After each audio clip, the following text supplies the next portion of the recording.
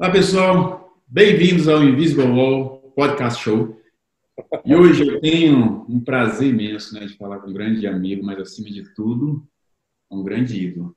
Meu grande ídolo, Roberto Carlos, que eu tive um prazer imenso de compartilhar com ele um momento importante da nossa vida. Obrigado, Roberto, por estar aqui. Obrigado a você, Giba.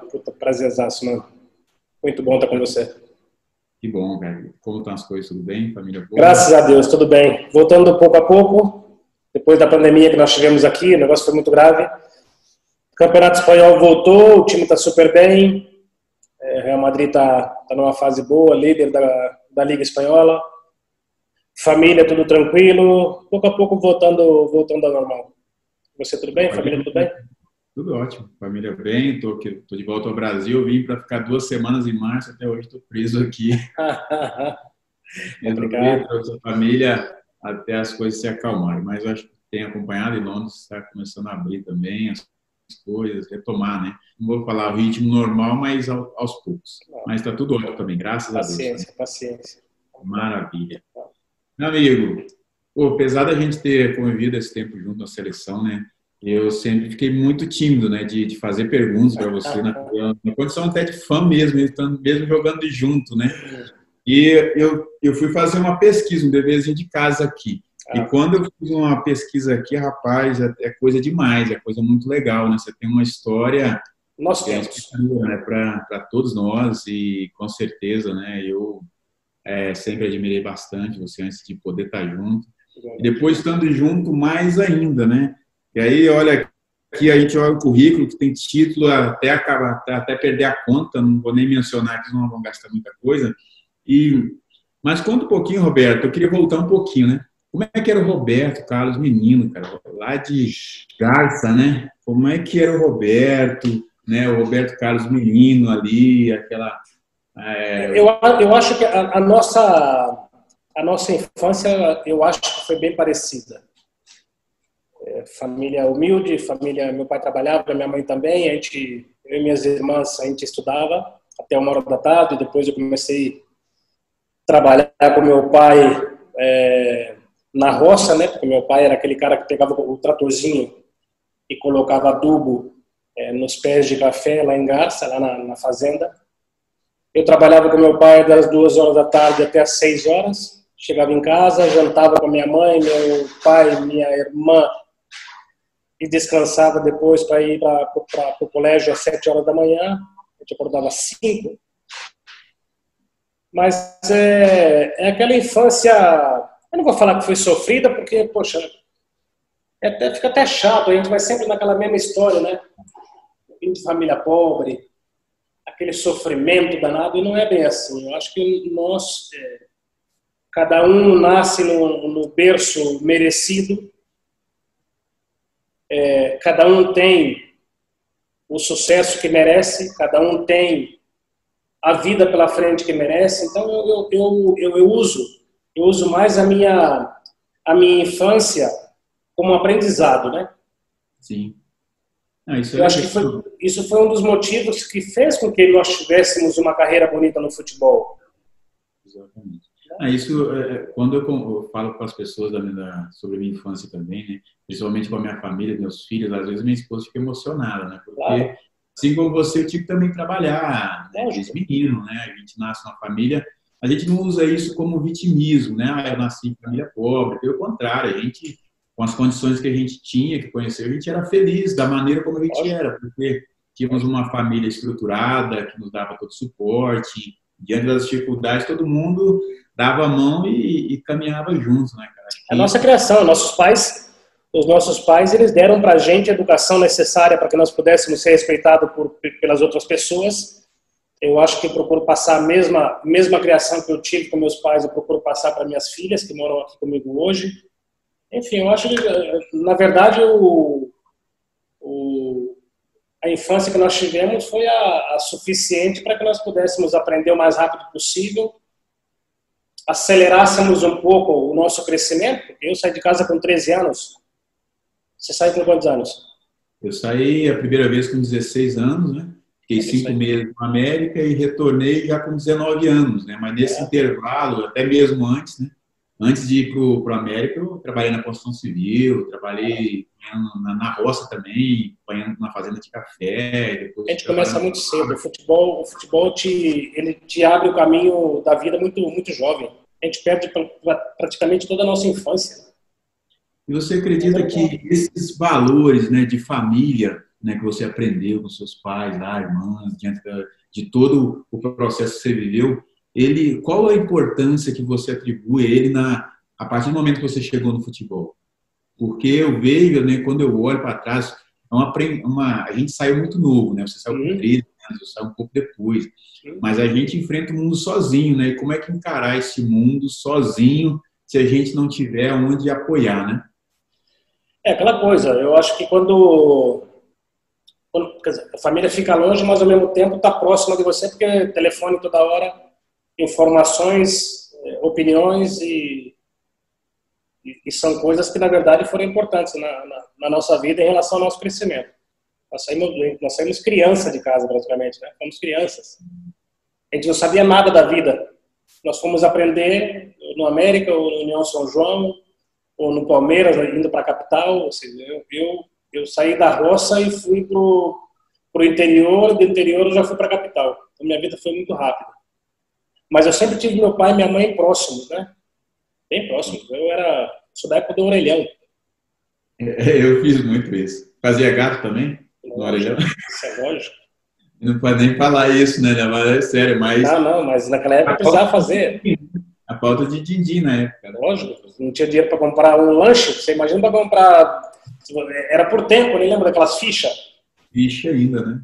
Aí a gente engatava o negócio na ficha lá, jogava e... Olha a nossa ideia, velho. Falar um pouco mais. Mas é legal, mas era gostoso isso, né? Porque meu pai tinha o orelhão praticamente na frente da casa dele, então a minha mãe sabia os horários que eu ligaria. Depois do treinamento às 11 horas e depois do treinamento às 5h30, 6, menos 15 para 6. Então era gostoso, foi uma infância super legal.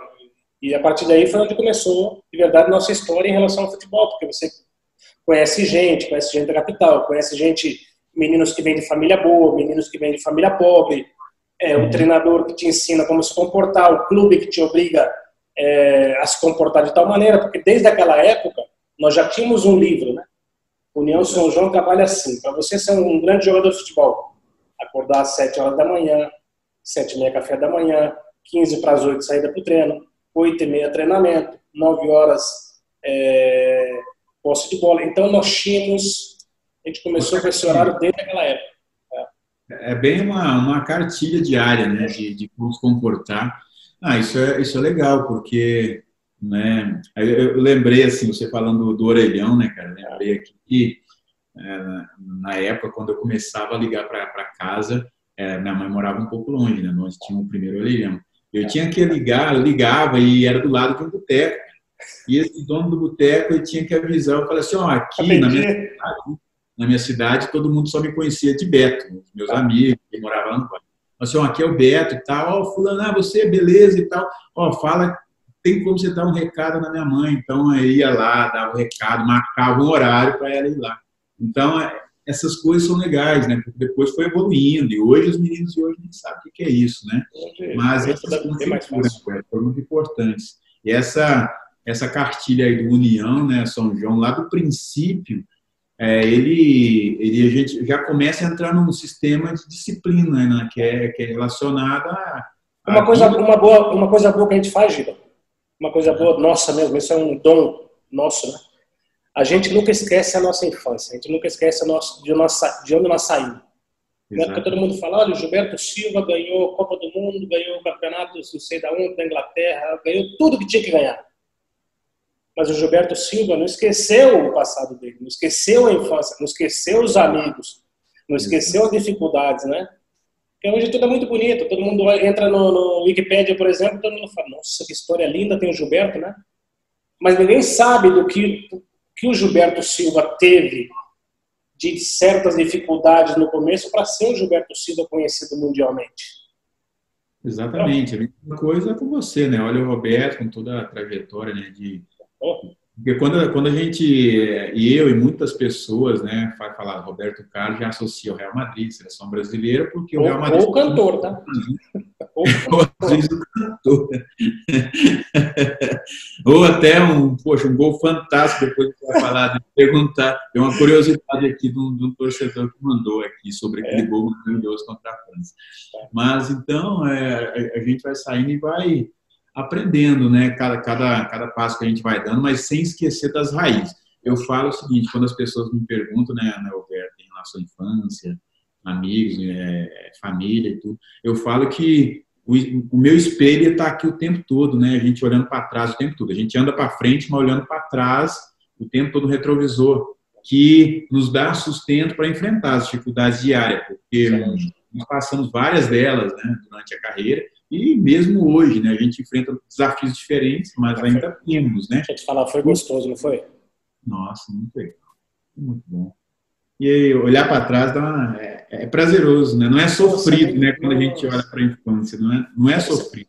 Você conta assim, eu nasci numa família pobre e tal, mas, poxa, se você pensar bem, velho, baita de uma escola, né? Sim, baita de uma escola. E tinha lá, quem que era? Você tinha um amigo que você gostou? Você era aí, assim, esse é meu amigo parceiro que a gente... Eu era amigo de todo mundo. Eu sempre fui esse palhaço de sempre, Giba. Eu sempre fui esse cara, velho. Eu não vou te falar. É claro que hoje as pessoas me perguntam qual que é o teu melhor amigo. Eu faço uma análise assim e falo, poxa, claro que o Ronaldo não foi meu amigo, o Ronaldo foi meu irmão. Sim. Porque eu convivi com o Ronaldo desde 93, né? Muito tempo, né? A gente dormia no mesmo quarto, a gente compartilhou muitas coisas, mas logo dentro do que eu vivi, poxa, você, Marcão, David Beckham, Raul, Figo. O Figo vem em casa até hoje. Legal. Fernando Hierro. Eu fiz amizade no futebol, fiz muitas amizades, mas o cara mais presente na minha vida hoje é lógico, é o Ronaldo, porque o Ronaldo vive aqui em Madrid. O Ronaldo, se pegar o telefone e falar, Lindo, vem pra cá em casa, vamos tomar uma água aqui em casa, uma cervejinha, ele vem. Então, é o cara mais próximo que eu tenho, mas eu fiz muitos amigos no futebol, eu não fiz inimigos, né? Uhum. E a mesma coisa você não tem inimigos no futebol, todo mundo te ama pra caramba, isso vale a pena, entendeu? Exatamente. Acho que de tudo que a gente aprendeu lá atrás, né, de infância, vindo de família, né, eu lembro muito bem, meu pai sempre falava comigo o seguinte, meu filho, quando você vai sai onde você for, deixa a porta aberta, né? Claro. Você não vai precisar voltar. E essa coisa de fazer amizade, né? Vários amigos que a gente foi conhecendo, fazendo ao longo do tempo, né? Uns se aproximam mais, outros a gente fica talvez um pouco distante, que é normal, mas daqui a pouco se reencontra e a satisfação é a mesma, né? E tenho certeza também assim, quando você encontra amigos de infância, lá de Garça, ou talvez da época do União São João, você sai, você começou no União, né? Foi. E daí, a pouco, eu vi que você teve uma passagem muito rápida aqui no Atlético. Pelo Atlético. Mas o Atlético, o negócio do Atlético foi mais para a União queria me vender. Uhum. 94, acho que foi. Uhum. Já, naquela época apareceu uma oportunidade de vir para o Real Madrid. Então, para o pessoal do Real Madrid me ver mais de perto, me acompanhar um pouco mais de perto, sim. O Zé Mário Pavão tinha contato com o presidente na época do Atlético Mineiro. O Atlético veio fazer uma excursão por aqui. Não sei se foi em Lérida, em Logronho, foi por aqui. E aí o União São João me emprestou durante 2 semanas para o Atlético Mineiro. Onde nós fizemos a mini pré-temporada e logo fizemos um torneio de 5 jogos. Mas aí o treinador na época, que eu não vou me lembrar o nome dele agora, ele falou que eu era muito pequenininho para aquela época do Real Madrid, que o futebol era de jogadores mais altos e tal. Deixa eu lembrar o nome dele, vou te falar depois. Mas naquela época ele falou que eu era bem baixinho e que o Real Madrid precisava de um lateral um pouco mais alto. Eu agradeço muito ao Atlético, porque naquela época, até o próprio Logronhês, que nós jogamos contra, eles queriam me contratar. Só que entre o Real Madrid e o Logronhês, a diferença era de aproximadamente $1 milhão na época. Então a União São João me pegou de volta, eu fui convocado para a seleção brasileira, logo em seguida fui para o Palmeiras. Mas eu tive aí vamos colocar um mês no Atlético Mineiro.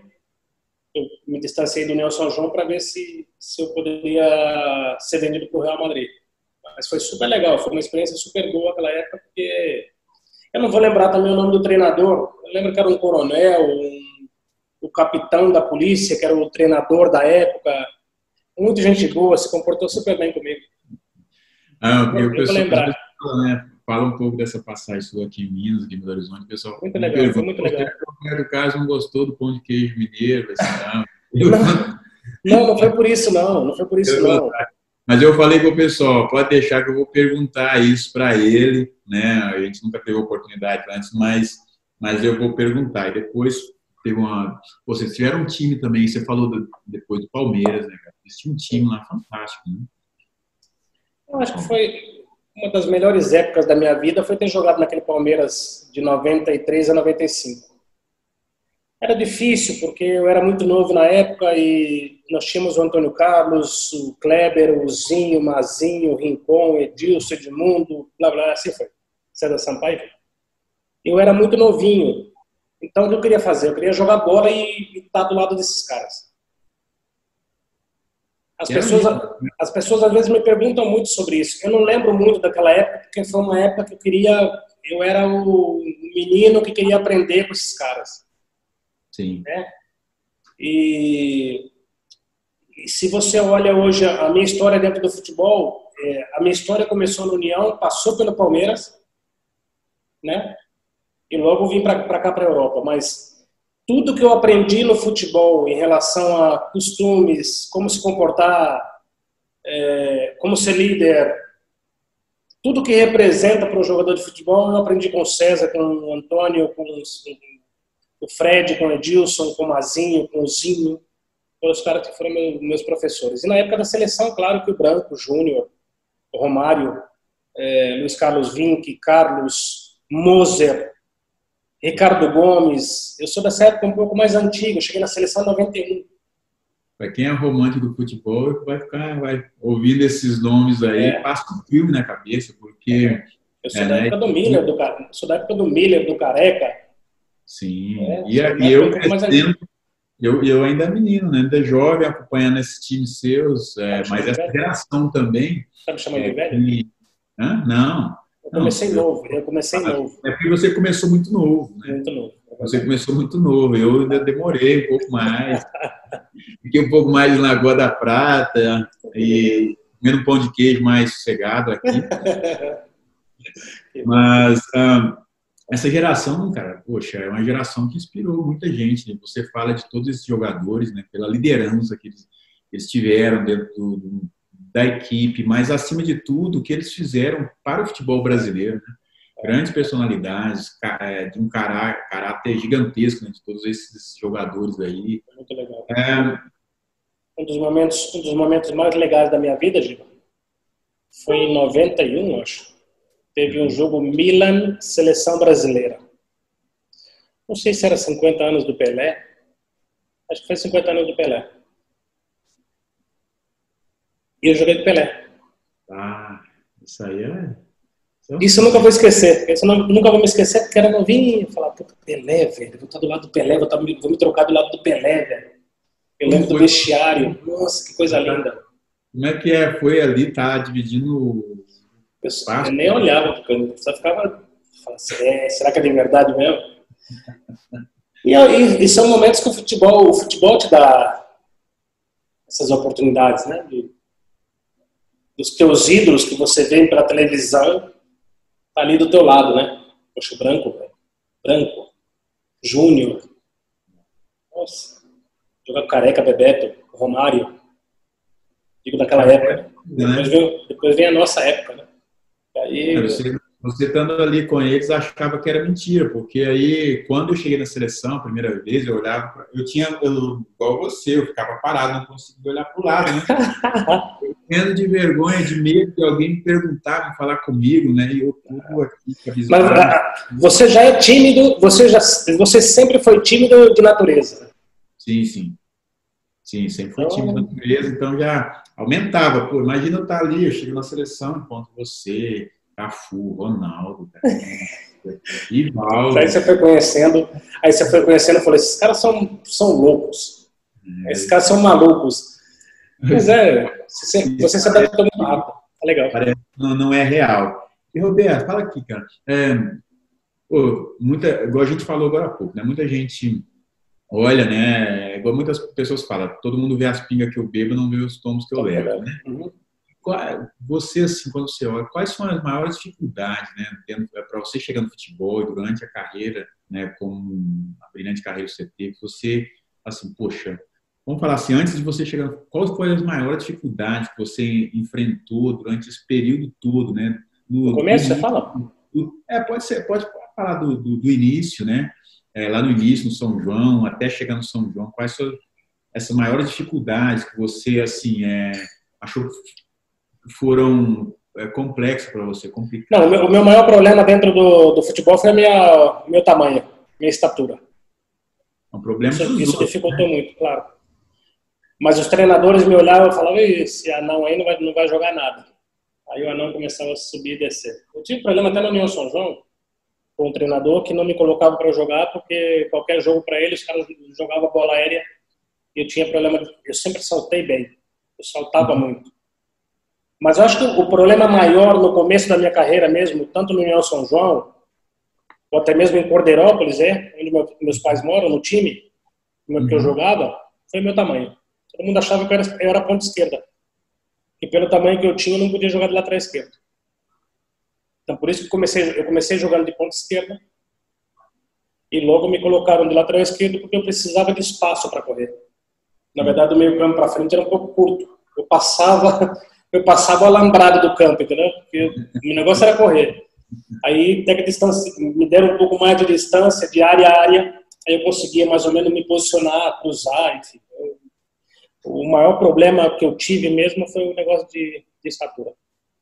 Você acha que nessa percepção desses treinadores, né, que via a sua estatura como um problema, ele se tornou para você um desafio de mostrar que o seu problema, você não tinha um problema por causa da estatura, né? A questão sua é jogar futebol, olhar o Roberto como jogador de futebol, não o Roberto Carlos. Mas eu sinceramente digo, eu não tenho nada para comentar em relação aos treinadores, se eles acertaram, se erraram. Sim. Eu só acho que eu perdi muito tempo, eu perdi um certo tempo por coisas de besteira. Sim. Por besteira. Um treinador fala, o Giba, pelo tamanho dele, ao invés de ele jogar de centrocampista, eu vou colocar ele de atacante. Porque o Giba é muito alto e o Giba não vai conseguir fazer as coberturas para laterais, porque a passada, tem cara que te analisa de cima e embaixo.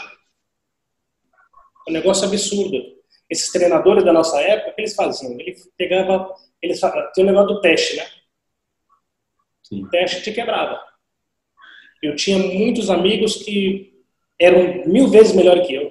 Eram 1000 vezes melhores que eu e pararam no caminho. Por quê? Porque o treinador, olha, volante, canhoto, eu jogo com só volante, se eu tiver que jogar com você, eu vou ter que colocar 4-2-3-1.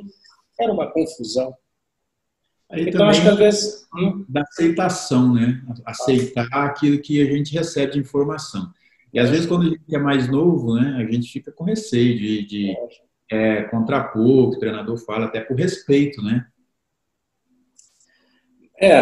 Eu não sei. Eu acho que hoje em dia, às vezes a gente perde muitos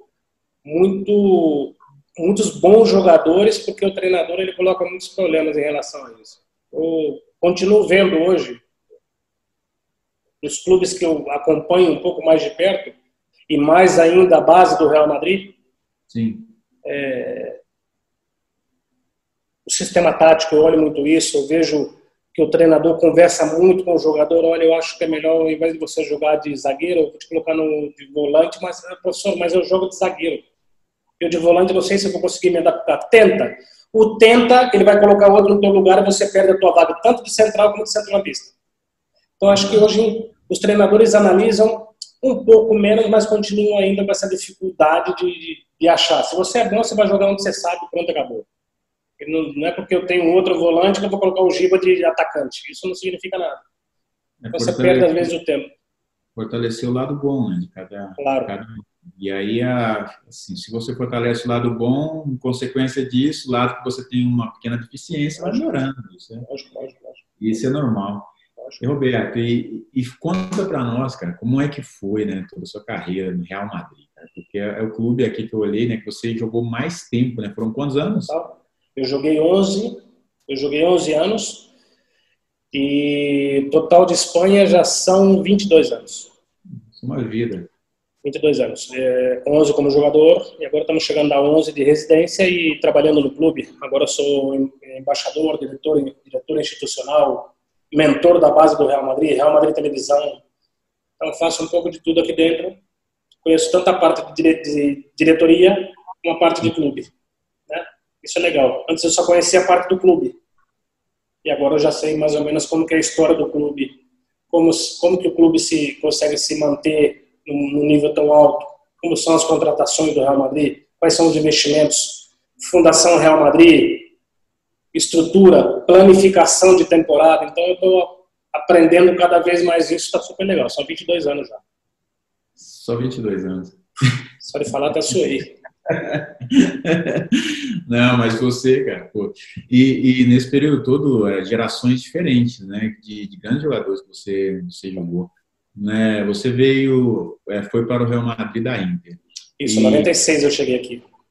E aí, chegando, né, com todo o seu histórico, né, de aprendizado, né, já vindo com uma bagagem muito grande, é importante, chegando no Madrid, aí tem um jogador assim que você lembra no início, né, no seu primeiro ano, assim, poxa, esse jogador me recebeu super bem aqui, me ajudou. Fernando Hierro para mim foi o meu pai na época. O Fernando Hierro ele era o capitão, não, minto, o capitão era o Manolo Santis, mas o Fernando Hierro foi o cara que me abraçou de verdade.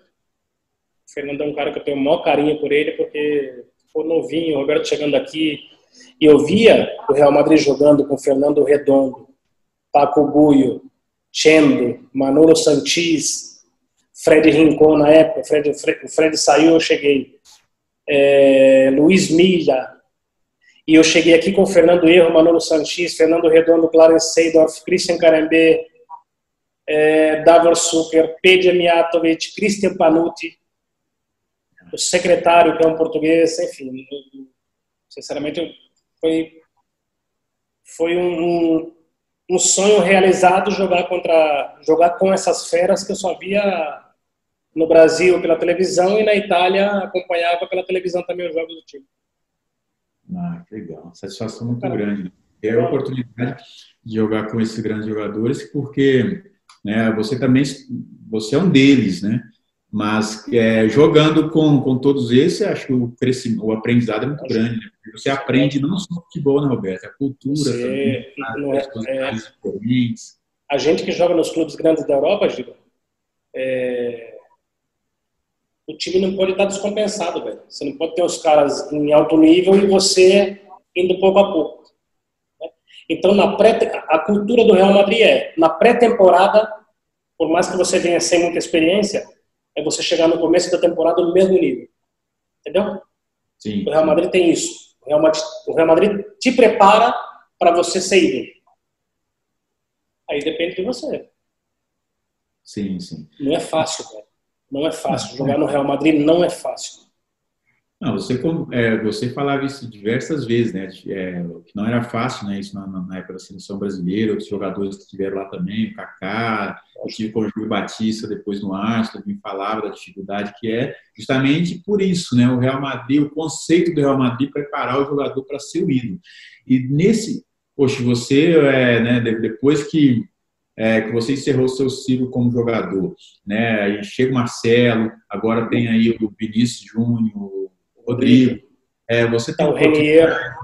Quem? O Renier, que era do Flamengo. E você teve a oportunidade nesse período de conversar com eles, de contar a sua experiência para eles dentro do Real Madrid? Aqui eu sou o seguinte, eu sou a imagem do clube, né? Sim. Por eu ser a imagem do clube, o que o Real Madrid faz? Ele contrata o Gilberto Silva. Então, Giba, você chegou hoje, você se apresentou, vestiu a camisa do Real Madrid, você vai aparecer no estádio para 60 mil pessoas, você vai jantar com o teu familiar, presidente, diretor do clube, aí amanhã eu apareço. Entendeu? Aí eu te conto exatamente como foi a vida do Roberto Carlos no Real Madrid, onde tudo começou, as responsabilidades que eu tinha, como é o Real Madrid por dentro, como nós vamos te cuidar na parte externa, o que você tem que falar, como você tem que se comportar dentro e fora de campo. Não é só você não vai entrar no campo só jogar bola. Então a gente te prepara. Sim. A gente te prepara e te bloqueia externamente para que você só pense em jogar futebol, porque na parte de fora nós vamos cuidar inteiramente da tua vida sem te causar nenhum tipo de problema. Nós não vamos te incomodar em nenhum momento, a não ser caso necessário, que a gente vai ter que sair para jantar, né? A gente vai almoçar e te explicar, Giba, você precisa de alguma coisa? O que está te faltando? Uma casa, um carro, investimento?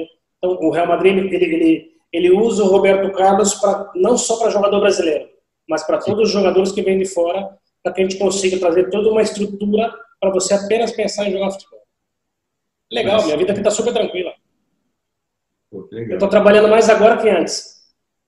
Tenho certeza disso que você tá. Não, a gente já encontrou algumas vezes aí, você já me comentou, né, algumas dessas funções, mas e principalmente a dedicação que você tem tido aí, né, para cumprir com todo esse compromisso. E é muito legal, né, Roberto? Poxa, você que tem essa história com o clube aí, né, de 22 anos, como é um filho do Real Madrid, né? Vamos colocar nesse... Digo, não é só o Real Madrid, nós somos embaixadores do Brasil aqui fora. Sim, exatamente. Entendeu? E dentro disso, Roberto, isso é muito legal você falar isso, porque eu sempre comento isso com as pessoas, né? Da importância quando você tem aí o Roberto Carlos no Real Madrid, o Juninho, que está hoje no Lyon, outro jogador, o Caçapa está no Lyon, outros jogadores, o Maxwell, que trabalha no PSG, e o Leonardo, que está também no PSG, e alguns outros brasileiros que talvez a gente nem tenha informação trabalhando em clubes europeus ou na Europa, né? Uhum. Qual que é como você vê, né, a importância para nós, né, para o futebol do Brasil, ter representantes no mundo, né? Porque não é só na Europa, vocês são representantes para o mundo, no mundo do Brasil. Eu acho que eu tenho conversado muito com o Ricardo Rocha, com o Cafu, mais o Júnior, em relação, eu acho que as mesmas coisas que os clubes aqui fora fazem com a gente, de pode trazer como treinador, assistente, diretor esportivo, mentor, o Brasil tem que fazer a mesma coisa. O futebol brasileiro está indo por água abaixo por quê? Porque primeiro, não se contratam ex-jogadores com estudo. Porque para você ser diretor esportivo, você tem que ter uma carteirinha desse tamanho assim, que diz Gilberto Silva, formado no ano tal como diretor esportivo. Dentro da direção esportiva, existe toda uma estrutura do clube. Sim. Você estudar direção esportiva é uma coisa, você ser um ex-jogador e saber como funciona o clube, e além disso ter as informações de como se montar um clube. Por isso que eu falei logo no início, o Real Madrid, antes da pré-temporada, o Real Madrid ele faz uma planificação. Sim. A planificação ela faz com o diretor esportivo, com o cara que contrata, com o treinador e com o diretor esportivo. Entendeu? Sim. Ela coloca qual que é a descrição do seu trabalho, que você tem que fazer, a sua responsabilidade. Aí você ganha o título. Aí você ganha títulos, você não gasta muito dinheiro, você faz grandes negócios em relação a sponsor, torcedor. Então, o clube não é só você contratar jogador. Não é só você contratar. Você tem que ter dentro pessoas que sabem do futebol, viveu dentro do vestiário, viveu com grandes jogadores, com grandes treinadores e estudou para cuidar de tal clube. Onde você coloca gente que não entende de futebol.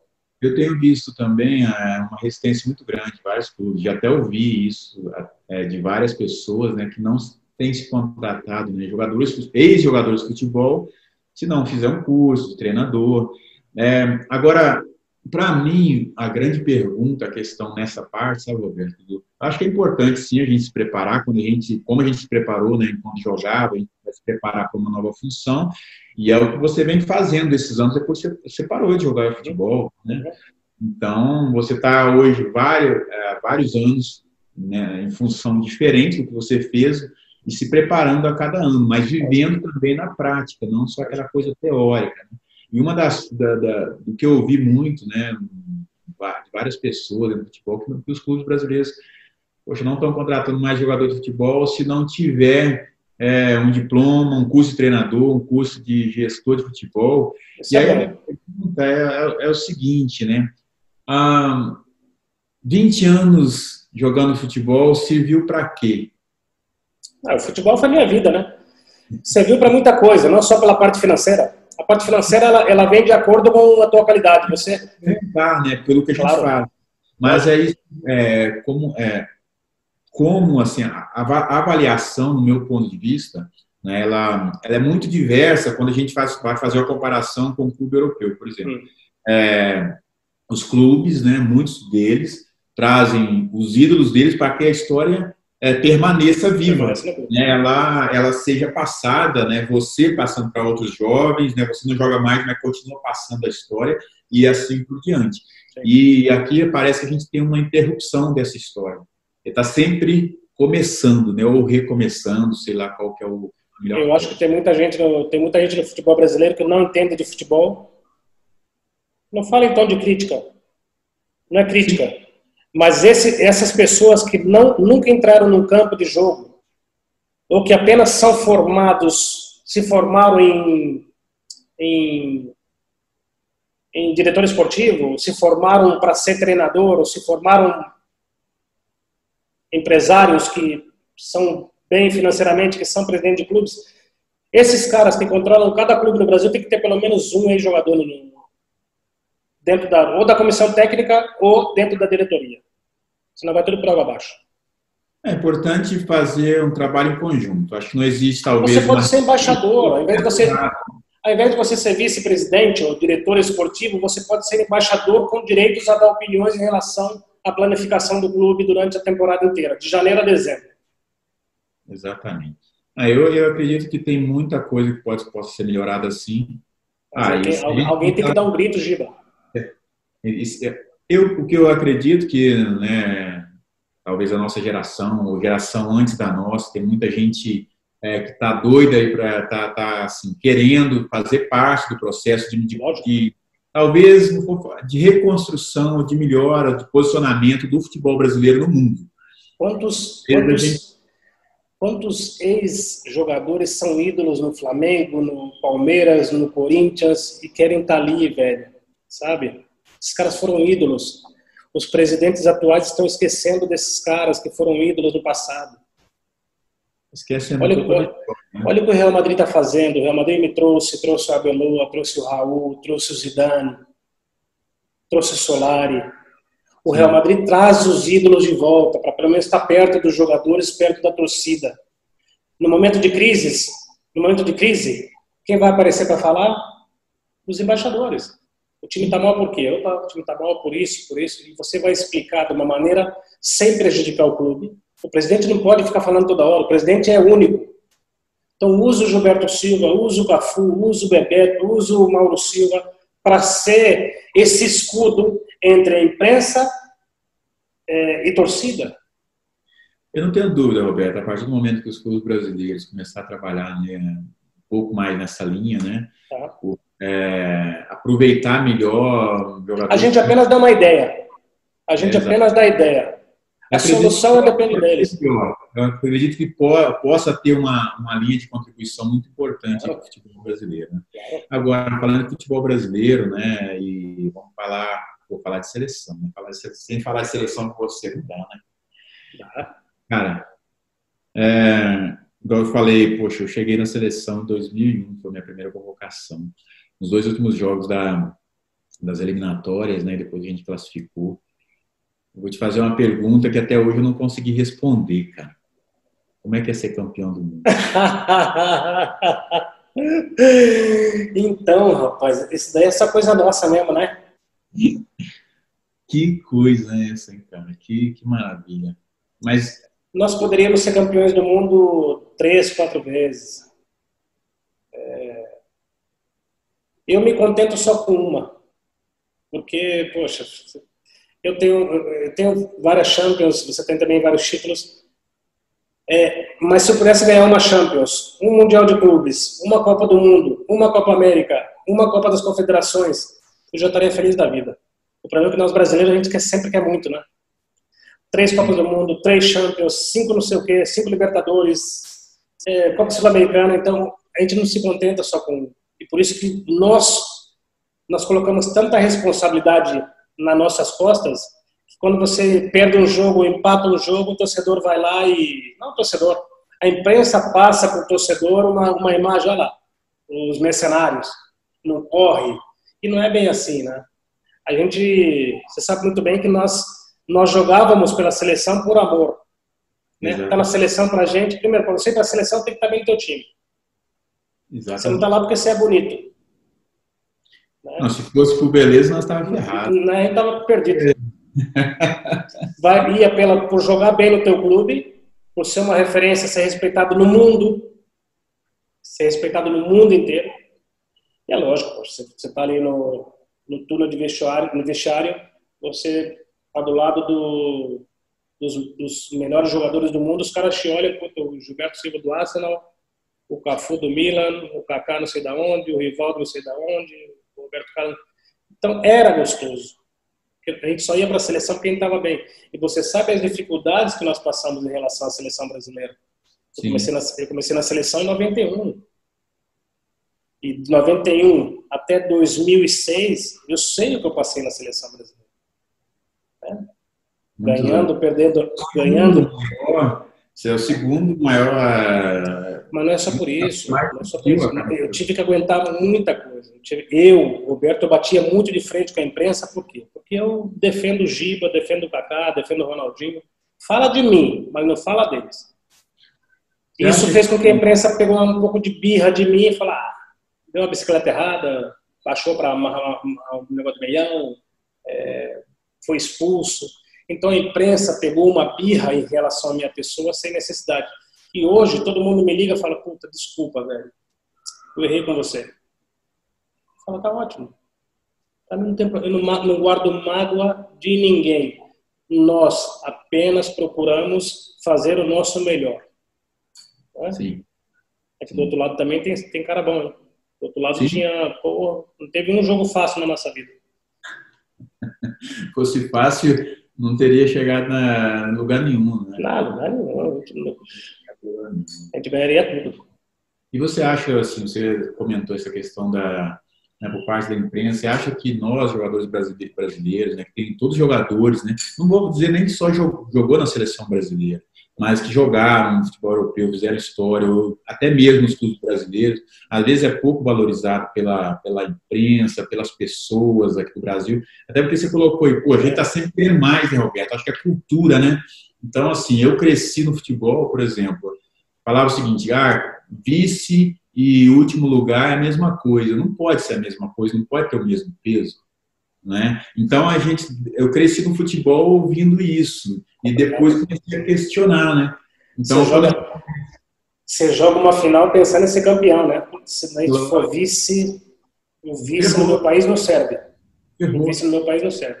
Você falou uma coisa em relação à imprensa. Eu em relação à imprensa, Giba, eu não tenho muito para falar sobre eles. Né? Você sabe que eu sou amigo de todos os jornalistas. E por mais que depois fazia um jogo ruim, eu entendi a crítica. Entendi. Sim. Por mais que eu pensasse, o que esse cara está falando? Esse cara, o que ele está falando, velho? E ria em relação a isso. Mas tinha um negócio legal, né? Quando a gente depois estava em off e dá risada, né? Dá risada. Mas é normal, porque eu não me formei em jornalismo esportivo. Eu joguei futebol, você jogou futebol. E quando a gente sentava para conversar e falava, lá quem está falando da gente. Então a gente falava com respeito, rindo, mas falava, poxa, esses caras nunca vão passar pelo que nós passamos. Exato. E nós nunca passaremos o que eles passaram, né? De viajar com a seleção brasileira para falar da gente, para sentar com a gente, para falar de sistema tático. Quando você fala do sistema tático, em certos momentos do jogo, você tem que mudar o sistema de 4-2-3-1 para o 4-1-4-1, porque o contrário está posicionado no 4-3-3. E o cara se assustado, vai falar, pô, eu me formei, mas eu não entendia nada disso. Então, esse ambiente na nossa época era bom. Na verdade, a gente passou muitas informações para eles, que na verdade eles usavam isso para jogar em contra da gente. Eu lembro que a gente era campeão do mundo, a gente passava pelas cidades, São Paulo, Rio de Janeiro, Porto Alegre, Fortaleza, Recife, e o pessoal tava puto com a gente, velho. Não é possível, esses caras tão bravos com a gente aqui, mano. Nós acabamos de ganhar a Copa América, nós acabamos de ser campeão do mundo, os caras estão falando mercenário. E, Deus, olha o que você imagina o que esses caras passaram dessa seleção brasileira. Imagina quem não... Imagina então quem não ganhou. O que passou? Mas esses caras, infelizmente, os caras grandes que não ganharam, por mais que eles eram criticados, mas as pessoas não estavam nem aí para eles, porque quando você chega numa Copa do Mundo, você assume, ou numa Copa América, você é muito mais cobrado. Então a gente foi muito cobrado por ter ganho. Então se você ganha uma, você tem que ganhar a segunda. Vira obrigação, né, Roberto? Obrigação. E é complicado. Eu vejo na Espanha aqui hoje, a Espanha ganhou um título mundial. E aqui os jogadores da seleção espanhola são reis. Exatamente. Nós temos 5 títulos do mundo. 5. Difícil será cantar, né, e poder olhar com satisfação e com orgulho, né, porque você representar um país que é um esse negócio de cultura, aí o brasileiro não valoriza os jogadores, por isso que eu falei no negócio de embaixador, né? Sim. Nós somos a imagem do país aqui fora, não é só jogadores, tem que ser um exemplo. E essa imagem de embaixador as pessoas não entendem, velho. Sim, Roberto Carlos saiu de Garça, mano. Roberto Carlos saiu de Garça sem estudo, olha a história que o cara fez, vamos arrebentar com ele. Ele não merece isso. Vamos falar que ele errou no gol, que ele bateu o pênalti para fora. Vamos tentar destruir o Roberto. Nunca vamos conseguir destruir nossa história. Eu penso que todos nós fizemos, né? Acho que uma história muito bacana, muito legal, apesar de que a gente enfrenta essas críticas e tudo, mas as pessoas sempre lembram com muito carinho, né? Então, quando falo do Roberto Carlos, né, o carinho que as pessoas têm. Eu lembro que no Arsenal, cara, eu chegava no vestiário, né? Depois de cada jogo, o Ashley Cole vinha me perguntar assim, né? Eu tenho a camisa dele guardada até hoje. Oi? Eu tenho a camisa dele no meu museu até hoje. Pois é, me perguntava como é que você era e tal. E aí, cara, o pessoal, poxa, e contar isso pro pessoal, né? Era muito legal, né, cara? E a gente, né, ali, para nós, quando a gente fala, né, você falou assim, pô, a gente jogava por amor. Ali é tudo como família mesmo, né? Aquilo que ficou para nós, família Filipão, é muito mais do que as pessoas realmente, o que viram, foi passado, porque era um ambiente muito agradável, de amizade. É que a gente não passou muita informação, a gente não passava muitas informações para fora. Por isso que as pessoas não sabiam como que nós éramos dentro, né? E o nosso ambiente dentro de campo era, dentro e no hotel, no vestiário, era maravilhoso. É difícil de explicar para as pessoas isso. É o nosso momento. Nós fizemos por merecer isso. Nós convivemos juntos. Foi tudo maravilhoso. É difícil de explicar para as pessoas, mas foram os melhores momentos das nossas vidas. Foram os momentos de vestiário, ônibus, avião, trajeto aeroporto, hotel, trajeto hotel, estádio. É coisa nossa. Foi fantástico. Eu lembro que a gente, eu conto o pessoal e o pessoal, poxa, aqui tentando imaginar, né, como que era, perguntando, pô, como é que era a gente tocando lá no ônibus e tal, mostrava, quando eu mostrava o Roberto dançando, o Ronaldo e tudo mais. Eu falei assim, cara, era o seguinte, a gente tinha que, parecia um ritual, né, todo jogo, né, os 7 jogos foram assim. Sim. E era, não só os 7 jogos, mas por quase 2 meses que a gente foi junto, foi super divertido. Foram 43 dias, foram? 43? 53? Alguma coisa assim. Algo assim. Nesse período, né, as pessoas viam a gente brincando, descontraído ali, e às vezes não entendia nada, achava que a gente não estava nem ali para nada, né? Muita gente às vezes podia passar isso na cabeça, mas eu falo para as pessoas que era muito divertido, porque cada um à sua maneira, né, o pessoal descontraía, o ambiente era sempre alegre. E uma coisa que você usou outro dia, muito legal, cara, outro dia a gente bateu o papo aí, até por Instagram. Você fala assim, cara, como a gente se divertia, né? Como era divertido, né? Jogar. E aí eu lembro que, falo para o pessoal o seguinte, cada jogo era como um ritual, né? O Filipão acabava a preleção, a gente ia para o ônibus, pegava os instrumentos. A preleção do Filipão também, Deus me livre, hein? Filipão, eu lembro da final da Copa lá, Deus me livre, guarda. Todo mundo esperando o time da Alemanha. Ele me coloca a família do Juninho falando, minha família falando, a tua falando, do outro falando, uma choradeira. Perdemos o jogo. Todo com sangue no olho, faca no dente. Olha, eu só olhava de lado aqui, todo mundo chorando, velho. Falei, gente, daqui a pouco a final, velho. Calma. O Filipão de vez em quando saía com umas também, que era boa demais. E nós tínhamos nossos costumes, né? Exato. Não, e aí tinha essa parte dele, mas aí no ônibus, né, a descontração. Eu lembro que no jogo da final, né, a gente chegou no vestiário e continuamos do lado do pagode, né, para finalizar a sequência, né, de música.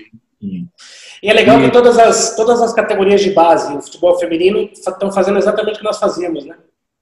Esse ambiente de saída da preleção, ônibus e vestiário, né? Isso é gostoso.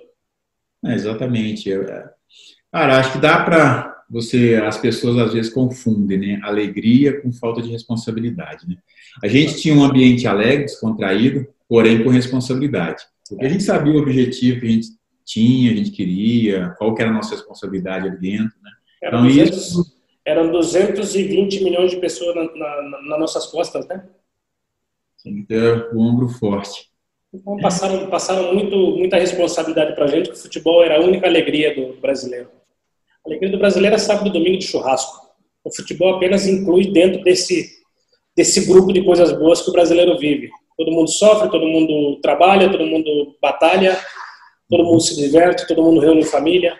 Mas o futebol, de verdade, inclui nesse final de semana familiar aí, a Copa do Mundo 2002 mostrou muito isso, os horários dos jogos, que estava todo mundo na rua, todo mundo pulando, e nós ali no campo, regaçando tudo, querendo ganhar para os caras fazer passeada. Ter um dia melhor, né? Então a gente cresceu um pouco com isso também, né? E me emocionei bastante um dia, acho que era nesse dia até, né? Da final, aí que mostrou uma aldeia de índio, né? Também mostraram pra gente, foi muito legal. E tem, cara, ali, na verdade, né? O Filipão não precisava falar muita coisa para ninguém ali, né? Todo mundo sabia. Acho que qual foi o maior desafio dele para conduzir esse grupo, né? Porque ele olhava para frente, ele tinha Ronaldo, olhava para trás tinha você, Cafu, Lúcio, Marcos, todo mundo ali, olhava para o banco, tinha, poxa, todo mundo tudo bem representado, porque quem entrasse ia jogar igual, da mesma qualidade. Você acha, na sua opinião, qual foi um desafio dele assim para a condução do grupo? Na Granja Comari, nós já tínhamos falado com ele em relação ao grupo, né? Uhum. Na Granja a gente falou, estamos unidos aqui, esse grupo que vai para lá, e daí a gente só volta com o título. Acho que a partir dali ele já ficou tranquilo. É claro que ele ficava estressado, porque o Ronaldo não queria correr, o Roberto estava cansado. Então ele brigava muito com a gente, o Rivaldo brigava com ele todo dia. Mas era isso que nós queríamos, né? Que ele ficasse um pouco mais tranquilo e que nós no campo a gente conseguisse jogar do jeito que ele queria. Então foi super legal. Toda a preparação foi muito boa, gente. Eu acho que não faltou nada nada. Nessa Copa do Mundo não faltou nada para a gente ser campeão e foi mais que merecido. Jogamos contra um time bom, que era o time da Alemanha, mas não era melhor que nós. Não, tava muito arrumado, muito organizado. Eu acho que acima de tudo, né? E tinha uma coisa, eu falo muito para os meus amigos, sabe, Roberto? E uma coisa que nunca, toda vez no vestiário, eu ouvi você falar uma coisa, uma frase que me marcou e que eu não esqueço, cara. Você falava assim, eu não quero chorar de novo. Porque imagem de 98. Gente, vamos ganhar, vamos ser campeão, quer ser campeão, não quero chorar de novo. Eu ouvia você falar isso, o Denilson, né, o Rival. Então, isso me marcou muito, né? E eu E aí, quando eu olhava para o lado, né, para o seu lado, o Cafu, olhava para os caras da frente, eu falei, cara, eu tenho que correr demais, porque eu estar no meio desses caras aqui não é todo dia, não. Eu tenho que... Mas a gente estava juntos. Em 98 faltou... 98 por 2 horas e 15 minutos nós perdemos uma final. Por 2 horas e 15 minutos nós perdemos uma final de Copa do Mundo. Tudo preparadinho, Giba. Tudo perfeito para jogar futebol. Aí tivemos um pequeno problema e perdemos a final. E 2002 foi aquilo que você sabe. Eu prefiro chorar de alegria. De tristeza, nunca mais. E a partir daí foi embora. Não, foi muito. Agora, outro dia eu assustei. Eu estou terminando aqui, o Alberto não estava terminando, mas eu assustei outro dia, porque bati um papo com o Cleverson. Ele me confidenciou uma coisa, cara, pô, que eu falei assim, caralho, se eu soubesse, eu não tinha ficado na barreira hora nenhuma. Eu falei assim, o Roberto falava que para acertar o chute, ele tinha que mirar a cabeça do último da barreira. Aí eu fui buscar, ver se eu achava alguma foto, né, cara? Mas ainda bem que eu não era o último. Não. Eu estava ali no centro ali, ó, né? Era o Ronaldo. Tanto é que um dia o Filipão mandou ele embora lá. Mas esse era o nosso ambiente, velho. Esse era um time para contar história. Além de todo mundo jogar muito bem futebol, era um time para contar história. Nós fizemos parte de um grupo de jogadores que não vai existir mais no mundo do futebol. Eu sempre falo isso aqui no Real Madrid, a mesma coisa. O pessoal fala, a época dos Galácticos, tal, esse time do Real Madrid atual, são épocas distintas com jogadores distintos. Não vai existir mais. Não vai existir. Pode ser campeão que for. A seleção brasileira merece ser campeão do mundo de novo. Eu espero que a seleção se classifique com certa facilidade para a Copa de 2022. Mas ambiente de futebol, de vestiário, de tudo que tinha, igual à nossa época, não vai existir. Pode esquecer. Pode esquecer. Quando a gente se encontra por aí nos jogos festivos, esse é o nosso ambiente. E ninguém consegue. Nosso ambiente era muito bom. Se ganha fora de campo, não só dentro de campo. Né, do reencontro, né? A satisfação do reencontro é algo... Bom demais, Giba. É bom demais. Nós somos... Eu sempre falo com meu pai. Quando começo a falar de futebol com ele, meu pai ama futebol, né? Eu falo, pai, eu fui um privilegiado de poder ter jogado com grandes jogadores. Aí começa a falar, Gilberto Silva, tal. E aí vai. Começa a contar pra ele. Meu pai chora. Meu pai se emociona igual, cara. Porque bem que quando o menino assistia, né? Os nossos ídolos também, né? Claro. E aí, quando a gente começa a contar, ele vira e fala assim, cara, eu jamais imaginei que na minha vida que eu ia ver meu filho ser jogador profissional e jogar ainda na seleção brasileira e ser campeão do mundo. Então, eu sempre falo com meu pai, a culpa é do senhor. A culpa é do senhor. Eu queria estudar para ser advogado. Se eu falar para ser jogador de futebol, foi. Agora segura aí a bronca aí. Legal, Roberto. E hoje, cara, quando você olha para trás, qual que é a sensação? Quando você olha toda a sua vida? Qual que é a Dever cumprido. Tudo que eu sonhei, tudo que eu imaginei, claro que dentro dessa vida de pressão e de cobrança, eu às vezes extrapolei um pouco. Eu poderia ter sido menos correto. Poderia ser menos correto. Eu acho que por eu ser muito correto, eu cheguei no nível que fui muito cobrado, exigido e culpado. Eu sempre me coloquei na frente dos problemas. Eu devia ter me colocado no meio dos problemas. Que aí a bomba não vinha só no Roberto Carlos, né? Eu podia ter dividido com as pessoas. Mas eu me sinto orgulhoso porque hoje eu vejo os amigos falando, puta, que legal que você foi líder dentro do time, que legal que você assumiu a responsabilidade, que legal que te culparam. E você falou, opa, deixa comigo. Você passou. Os caras, Roberto Carlos. Isso daí? Por isso? Eu falo, nossa, velho, que legal, velho. Que legal que eu fui o culpado, velho. Mas isso é da responsabilidade, né, que desde a infância, né, você teve que assumir no período da carreira. Eu queria isso. Nada, né? Eu não usava o bracelete de capitão, mas eu assumia as responsabilidades na hora da dificuldade como um capitão. Isso, cara, é gostoso. Não, mas essa responsabilidade, né, Roberto, acho que isso é algo do ser humano, né? Assumir, acho que independente se você é o líder principal, é o capitão, acho que você é o capitão você foi capitão em todos os lugares que você jogou, sem precisar de usar faixa. Exatamente. As pessoas te respeitavam a sua história, respeitavam você por tudo que você fazia no dia a dia. Não, e vocês eram meus amigos e continuam sendo meus amigos. E sempre quando falar alguma coisa de vocês, o Giba, o que tem o Giba? E eu brigo. E continuo brigando. Porque eu não perco nunca esse meu lado. Líder. E com os amigos eu vou, como a gente fala sempre no Brasil, eu vou até a morte. Amigos são amigos. Inimigos eu não tenho, então fica tranquilo. Não, que legal. Uma curiosidade só agora, para um torcedor que perguntou sobre o gol da França, cara. Assim, como você fazia para... Não sei. Treinava para aperfeiçoar, se você pensava... Não era todo dia que tinha vento.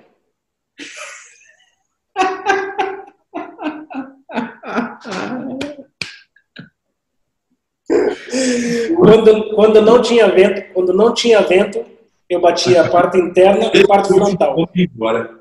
É? Quando não tinha vento, a cabeça do último homem embora. Pego aqui, ó. Pegava por cima. Mas esse gol contra a França aí foi mais treinamento mesmo. Treinamento, um pouco de sorte, enfim. Foi o dia. Aquele famoso dia iluminado. Pô, que prazer, cara. Nós estamos chegando aqui no final. Poxa, uma alegria, uma satisfação muito grande. Nós estamos se deixar, eu fico É que a gente tem muita história. Assim, você imagina se você me pergunta, eu te pergunto. Você me pergunta, a gente ficaria aqui 3 horas falando da vida nossa, porque você também tem muita história. Nós temos muita história aqui fora. Muito legal. Isso, cara, que legal ter compartilhado todos esses anos com você, né? E a gente ainda poder se reencontrar e dar risada, relembrar histórias legais. E nesse momento aí de pandemia, sabe, eu resolvi criar um desafio aí, né? Até inspirado até na própria seleção brasileira, né? Que na época todo mundo falava, o Brasil é jogo bonito, né? Jogo bonito. Então, eu estou criando um desafio aí chamado Jogo Bonito em Família. Vai ser o seguinte, eu vou gravar uns vídeos com os meus filhos, ajudando eles a praticar esporte e tudo, e vou te convidar para participar junto comigo. Pode mandar bala. Você grava daí, manda. A Manuela e a Marina são muito agitadas e amam esporte, imagina. Então você pode mandar aí que nós faz aqui. E para esse momento aí de pandemia, tenho certeza que vai inspirar muita gente aí. Aí eu vou mandar esse desafio em breve para você. Mais uma vez, meu amigo, meu irmão, obrigado de coração. Obrigado, Gibinha. Obrigado, mano. Valeu demais. É isso aí, pessoal. Como se diz obrigado em inglês? Thank you. Thank you very much. Não, fala agora em espanhol aí, cara. Muchas gracias. Gracias por todo. Não, obrigado.